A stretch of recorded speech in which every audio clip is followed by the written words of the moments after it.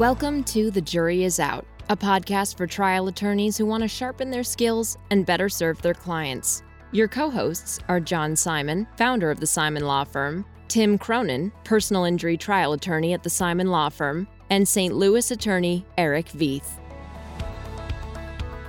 Welcome to another episode of The Jury Is Out. My name is Tim Cronin. Hi, I'm John Simon. For this episode, John and I thought that we would talk about a case that we recently handled.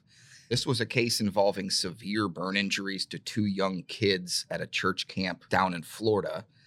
And when the case came to us, there were separate lawyers for each child, and they'd already settled with what seemed like the obvious most culpable defendants for a significant amount of money in the case. And we'd worked with one of these attorneys on a prior case, which had a very good result. And he called us to see if we were interested in getting involved with going after the parent entity of the church on a tough agency issue.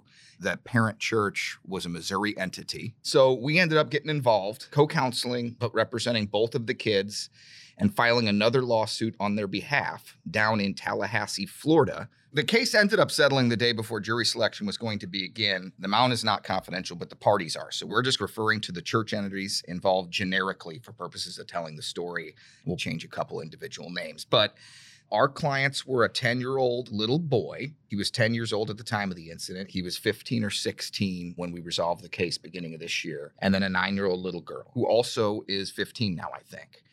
On June 15th, 2016, they attended, along with, I think, 200 other children, a church camp near Tallahassee, Florida.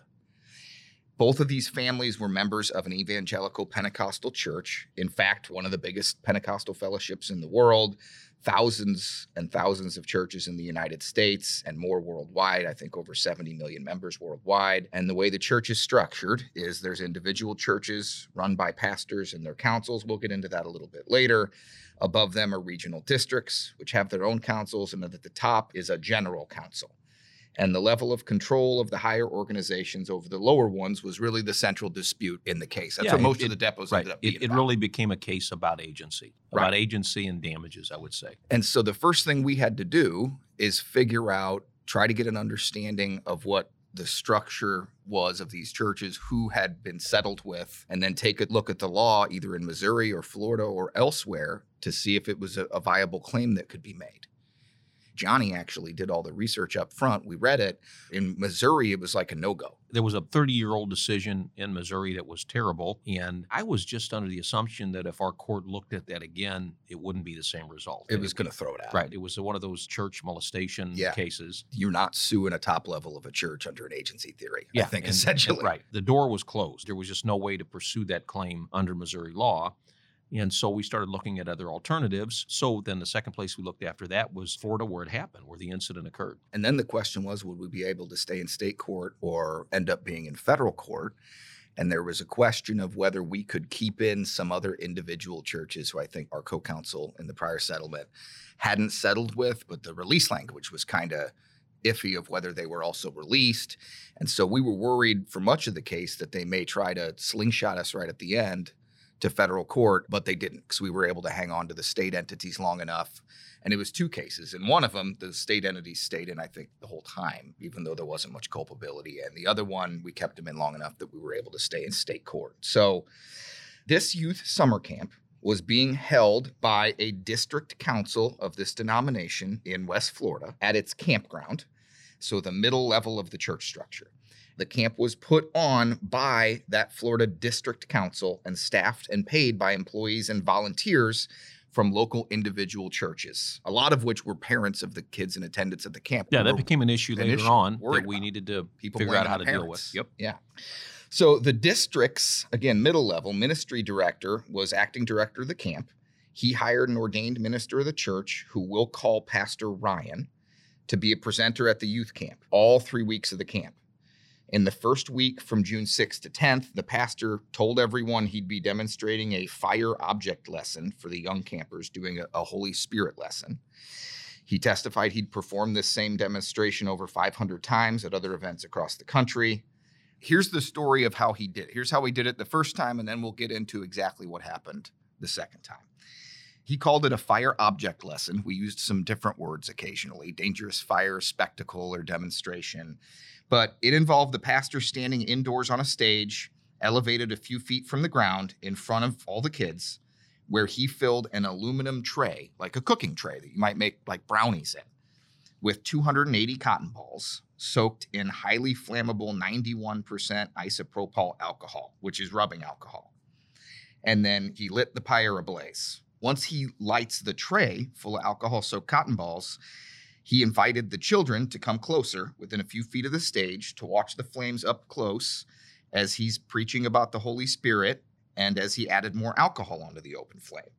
Now, this pastor, John, how many times did we find out he said he'd done this before, and then they tried to say it wasn't as Tim, many? it was all over the board. This guy ended up giving 3 depositions in the case, and the third one was the trial deposition. The first one was before we got involved, right. And then you deposed him in the middle of the case. And he was all over the place on everything, and this was an important issue, how often and where he did it, because it was a notice issue for the top level of the church, and he was like all over the place. Whatever number you asked him, he wouldn't say whether it was 2 times or 2,000 times. So what we ended up doing is he originally was interviewed by the local Florida fire investigator, and this was within an hour or two or a couple hours after the incident, and he gave a recorded statement, which we had gotten copies of. And so pretty much for the trial depo, I went by what he said. Did you lie to the audible. state? Yeah, it was like I asked him, how many times, and I was certain he was going to say what he did, and that is, I don't know. What he told the state investigators right off the bat was he had done this, I think he said way more than 500 times. So we knew definitely he'd performed the exact same demonstration in front of young campers aged 7 to 12 on the first week of this camp. We knew that. And we had prior depots where he said it was a lot, but then there's corporate reps who were trying to claim they didn't know anything about it. But he does it the first week of this camp with no objections from any of the camp staff, the volunteers, or the directors.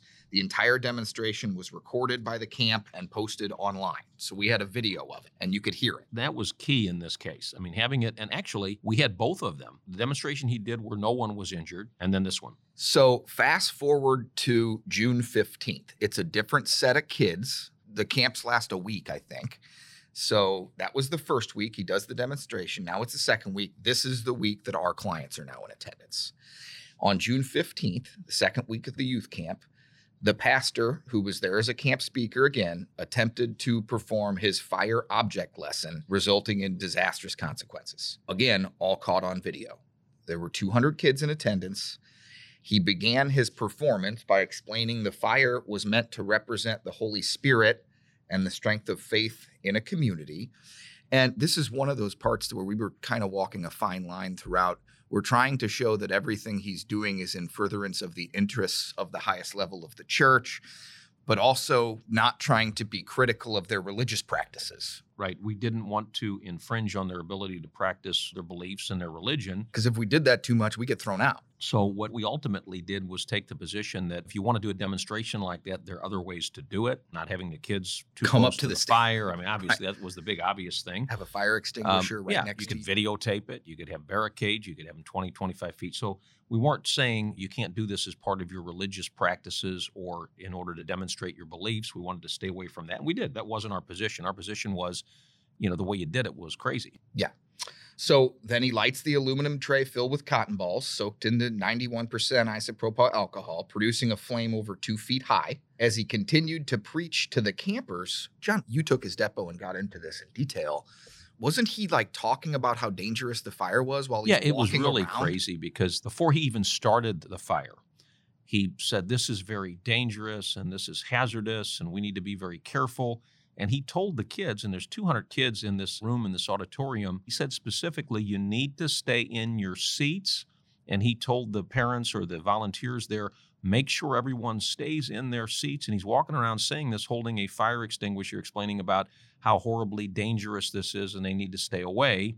And then literally within minutes later, he says, come on up. Right. And then he waits till they're up next within 2 feet. There was evidence in the case that several of the children were within 2 feet of the tray. And then he pours an entire bottle of isopropyl alcohol on an open flame and it literally explodes. I mean, there's a ball of fire and engulfs 2 of these kids. Yeah, he's saying it's dangerous. He invites all the young kids to get out of their seats and come stand closer to the stage. Groups of campers all stood and were guided up by parents and volunteers within a few feet of the stage. I don't know what the volunteers were thinking. And with the kids now pressed in around the stage and our clients front and center, the pastor noticed the flames were dying down, and so he asks an assistant to get him another bottle. And with him standing on one side of the fire and the kids on the other, he starts squirting and pouring the alcohol onto the open flame, not once, but twice. And on the second pour, an explosion blinded onlookers. It's on video, and the whole screen just goes white. Right. Jets of liquid flame were launched out into the crowd of children. The flames directly struck our two clients who were front and center. Our 10-year-old little boy client, his body happened to be protecting his younger brother's body that was right behind him, who then watched his older brother burning alive. They were engulfed in flames for up to 30 seconds before the pastor could get the camp's fire extinguisher to work. Both had to be airlifted to Tallahassee Hospital. Shortly thereafter, both were transferred to a new facility when the hospital concluded their burns were so severe they lacked the expertise to treat the children.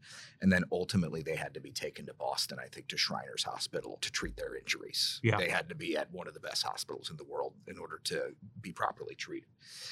So since the explosion at that camp, both had to undergo a large number of skin graft procedures and then subsequent laser procedures, and they might have to have those continuing going forward, removing flesh from their thighs and buttocks to attempt to repair their chest and arms and neck. And the little boy actually had significant scarring on his face. Both sustained severe third-degree burn injuries over a huge portion of their bodies, all of which required extensive skin grafting. They have permanent scars over much of their bodies, which also restrict movement, cause irritation, swelling, pain daily. Both obviously experienced significant trauma and ongoing mental anguish that caused them a great deal of trouble and continues to do so. So we had an act done by this pastor, which we thought was obviously insane and negligent. Tim, I think, too, that issue, while they didn't admit to it, nobody was leading the charge saying that this wasn't crazy and negligent. They indicated right before trial they were going to admit he was negligent. Yeah. Because they thought they could try to keep evidence out. Right. It was an issue of, look, what he did, he shouldn't have done, but we don't have anything But to we're do not with good for Yeah, it. we're not good for it. Right. We didn't know about it. And even if we knew about it, we couldn't do anything about it. So our clients had huge damages and life care plans done for both of them. Our issue was agency. Right. That was the highly contested issue. And then, properly and convincingly putting on our damages case to try to get a fair award for our clients. But our issue was agency, getting the top level of the church on the hook because the initial lawyers had already settled with and released that individual pastor. His church, who he was technically employed by, which we'll get into that, the district that put on the camp, and almost all of the other local churches that participated in the camp and had camp volunteers at the camp. And so all we had left was the top level of that church and an agency issue. Yeah. And, we had, I think it was 2 claims. We had a direct negligence claim against the head church for notice, basically, that they had seen this going on previously and should have done something to intervene. They were aware of it. So we had 2 direct negligence claims, but both required notice. So it was, generally they should have had better policies and procedures and knew this kind of thing was being done and should have intervened. And then pretty similar to it is a negligent hiring, retention, and supervision claim of the pastor specifically. And then obviously the agency claim. And then the agency claim, we also had an ultra-hazardous activity claim going in. We had direct claims against them, and we had the agency claim. A lot was focused on the agency claim and the level of control that the top level of the church has over pastors generally and everyone else. And then on the direct negligence claims, notice was the main issue, right? So just kind of a reminder to get into that agency issue and what kind of notice they would have.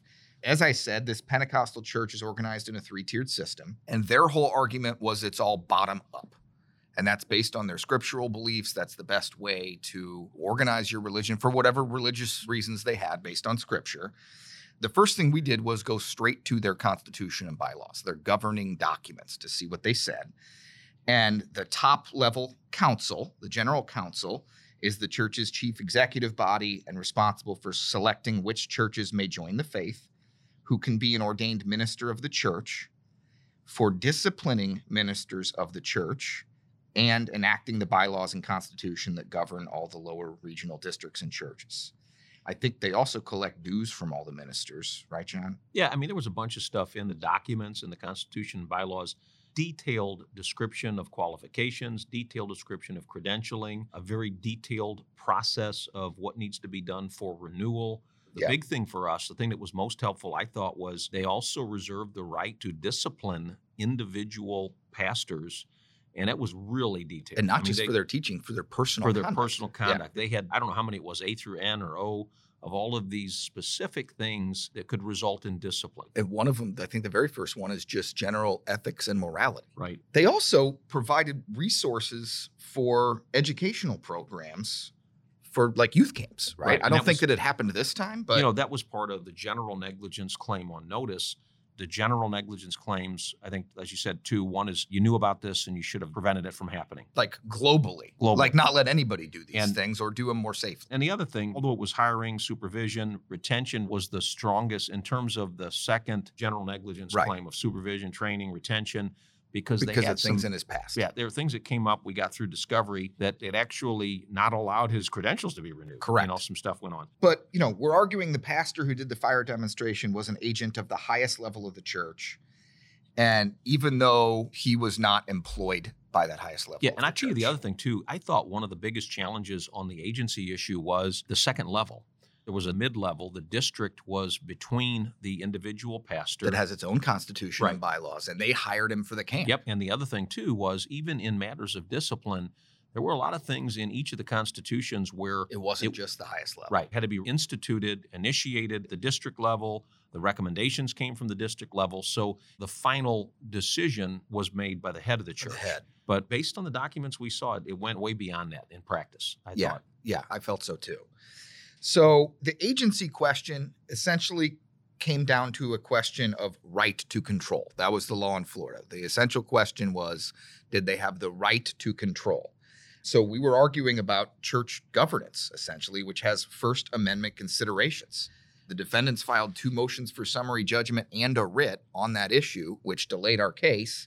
We won them both, but they were promising us all the way up to the end that if this trial doesn't go well, we're going to the U.S. Supreme Court over the First Amendment issue if we succeeded at trial. So essentially, they were arguing we're not allowed to disagree with their own interpretation of their governing documents. Yeah, and you know what? The law was very clear in Florida. There was a case, an appellate case that was pretty much right on point. It was a Florida Supreme Court case right on point that said, well, it depends on whether it's an intra-church dispute between a church employee and the church, or whether it's a third-party tort claim that you can just apply secular tort law. And there was one really good case that was good for us that says if it's not an intra-church dispute, if it's a third-party tort claim, it's not like some kind of employment claim, then this doctrine isn't as applicable. But there was a lot of cases from all over the country that were not great for us. I mean, if they got to the U.S. Supreme Court, you don't know how many cases they take. The current makeup, I felt like it was an argument they would be susceptible to hearing and not in our favor. Yeah, and throughout the course of the depositions, the distinction between what we heard from the witnesses mostly was we didn't control, we weren't there, we didn't know what was going on. You're trying to change the fundamental nature of our church by saying we control the pastors. You hit it on the head, and the big distinction was it's not just control. Did they control his conduct, but did they have the right to control? Right. And the bottom line, the starting and ending point for us was they had the right to non-renew his credentials. They had the right to basically fire him. They could defrock him. Exactly. So correct. If somebody's got the right to dismiss you, I don't know what else you need. Obviously, it became a little more nuanced and detailed than that, but it was a great starting point. Yeah. Those constitution and bylaws of the top level of the church, they cover a wide variety of topics, including basic and specific qualifications of ministers, ministerial relations, credentialing renewals, credentialing reinstatements, status changes, solicitation of funds, violation of ministerial courtesy, and then causes of disciplinary action, like you mentioned. And I think most important was the stringent process by which a person becomes a credentialed minister, or they can take away those credentials. And that's what we focused on a lot.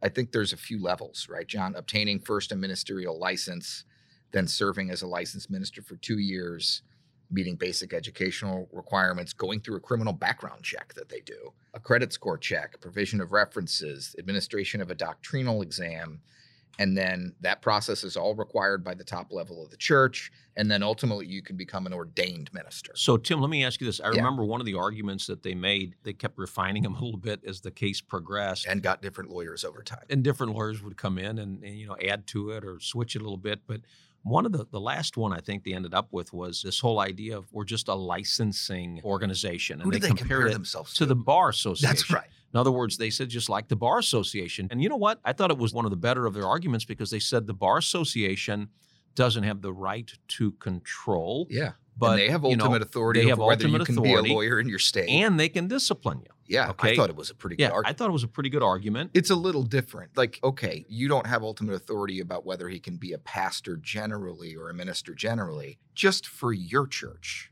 right? And they had ultimate final authority as to who can and cannot become a minister. Cannot become one with that faith without the approval and action of that top level.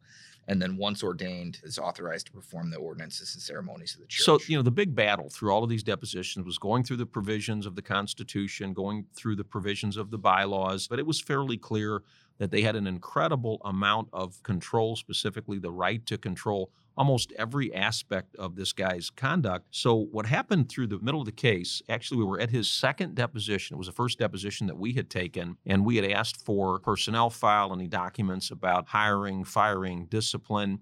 And so literally during the deposition, we get sent to us his personnel file. And it had been requested, it had not been given to us. And one of the other lawyers with us was actually paging through it as I'm asking questions in the deposition. And then we took a little break and we're looking at it, and we found some information that ended up being, I thought, some of the most helpful information we had in the case. We learned they had actually exercised this disciplinary authority over the pastor previously, right? When a different district council or individual church, I think it was both, recommended his credentials as a minister not be renewed based on reports of having issues of, I think it was like, quote, ethics, spiritual authority, lying, poor judgment, and then inappropriate contact with a minor over the internet, I believe it was. And the top level of the church made a decision to not renew his credentials, recommended he cease all contact with his local assembly. Didn't they even have him move out of the town? They said he had to move. So here they are saying, well, we're just trying to portray it as just a rubber stamp. This all goes on. All of this discipline goes on at the district level. We just receive it and give it the thumbs up or the thumbs down. And I think they said never before have we disagreed with the ruling of a district. But here what we had was a file at the head church's office. And it wasn't just the final form with the thumbs up. It was like an 85-page file. And it was huge. Right. It had all the different communications back and forth on a regular basis. It had information about, they required him to undergo some type of counseling, and they were very detailed about the type of counseling, who was giving it, how it needed to be done, and the counseling records. Literally, the detail from all of the counseling notes had gone back to the head church, so they were like shoulder deep in this. They knew all about it. And that was in 2008, right? Right. And then 2 years later, what did they do? They reinstated him. And the other thing, too, that was helpful was they sent a letter back to the district. This is the head church sending the letter back. And they said something like, well, we've looked at everything and we're willing to reinstate him, but the counseling wasn't an approved program that we need to approve. And therefore, we're going to let it go this time, but next time, make sure you do it the way we want you to do it. So there was like control and right to control all over this. Required rehabilitation plan, and he didn't follow it, and they let it slide that time. So it was that top-level council and only that top-level council that had the authority to make this pastor an ordained minister again. Well, we have a lot more we want to discuss about this case, but I think that's a good breaking point. Thank you for listening to another episode of The Jury is Out. My name is Tim Cronin. This is John Simon. See you next time. The Jury is Out is brought to you by the Simon Law Firm. Share your thoughts with John, Tim, and Eric at comments@thejuryisout.law. Subscribe today because the best lawyers never stop learning.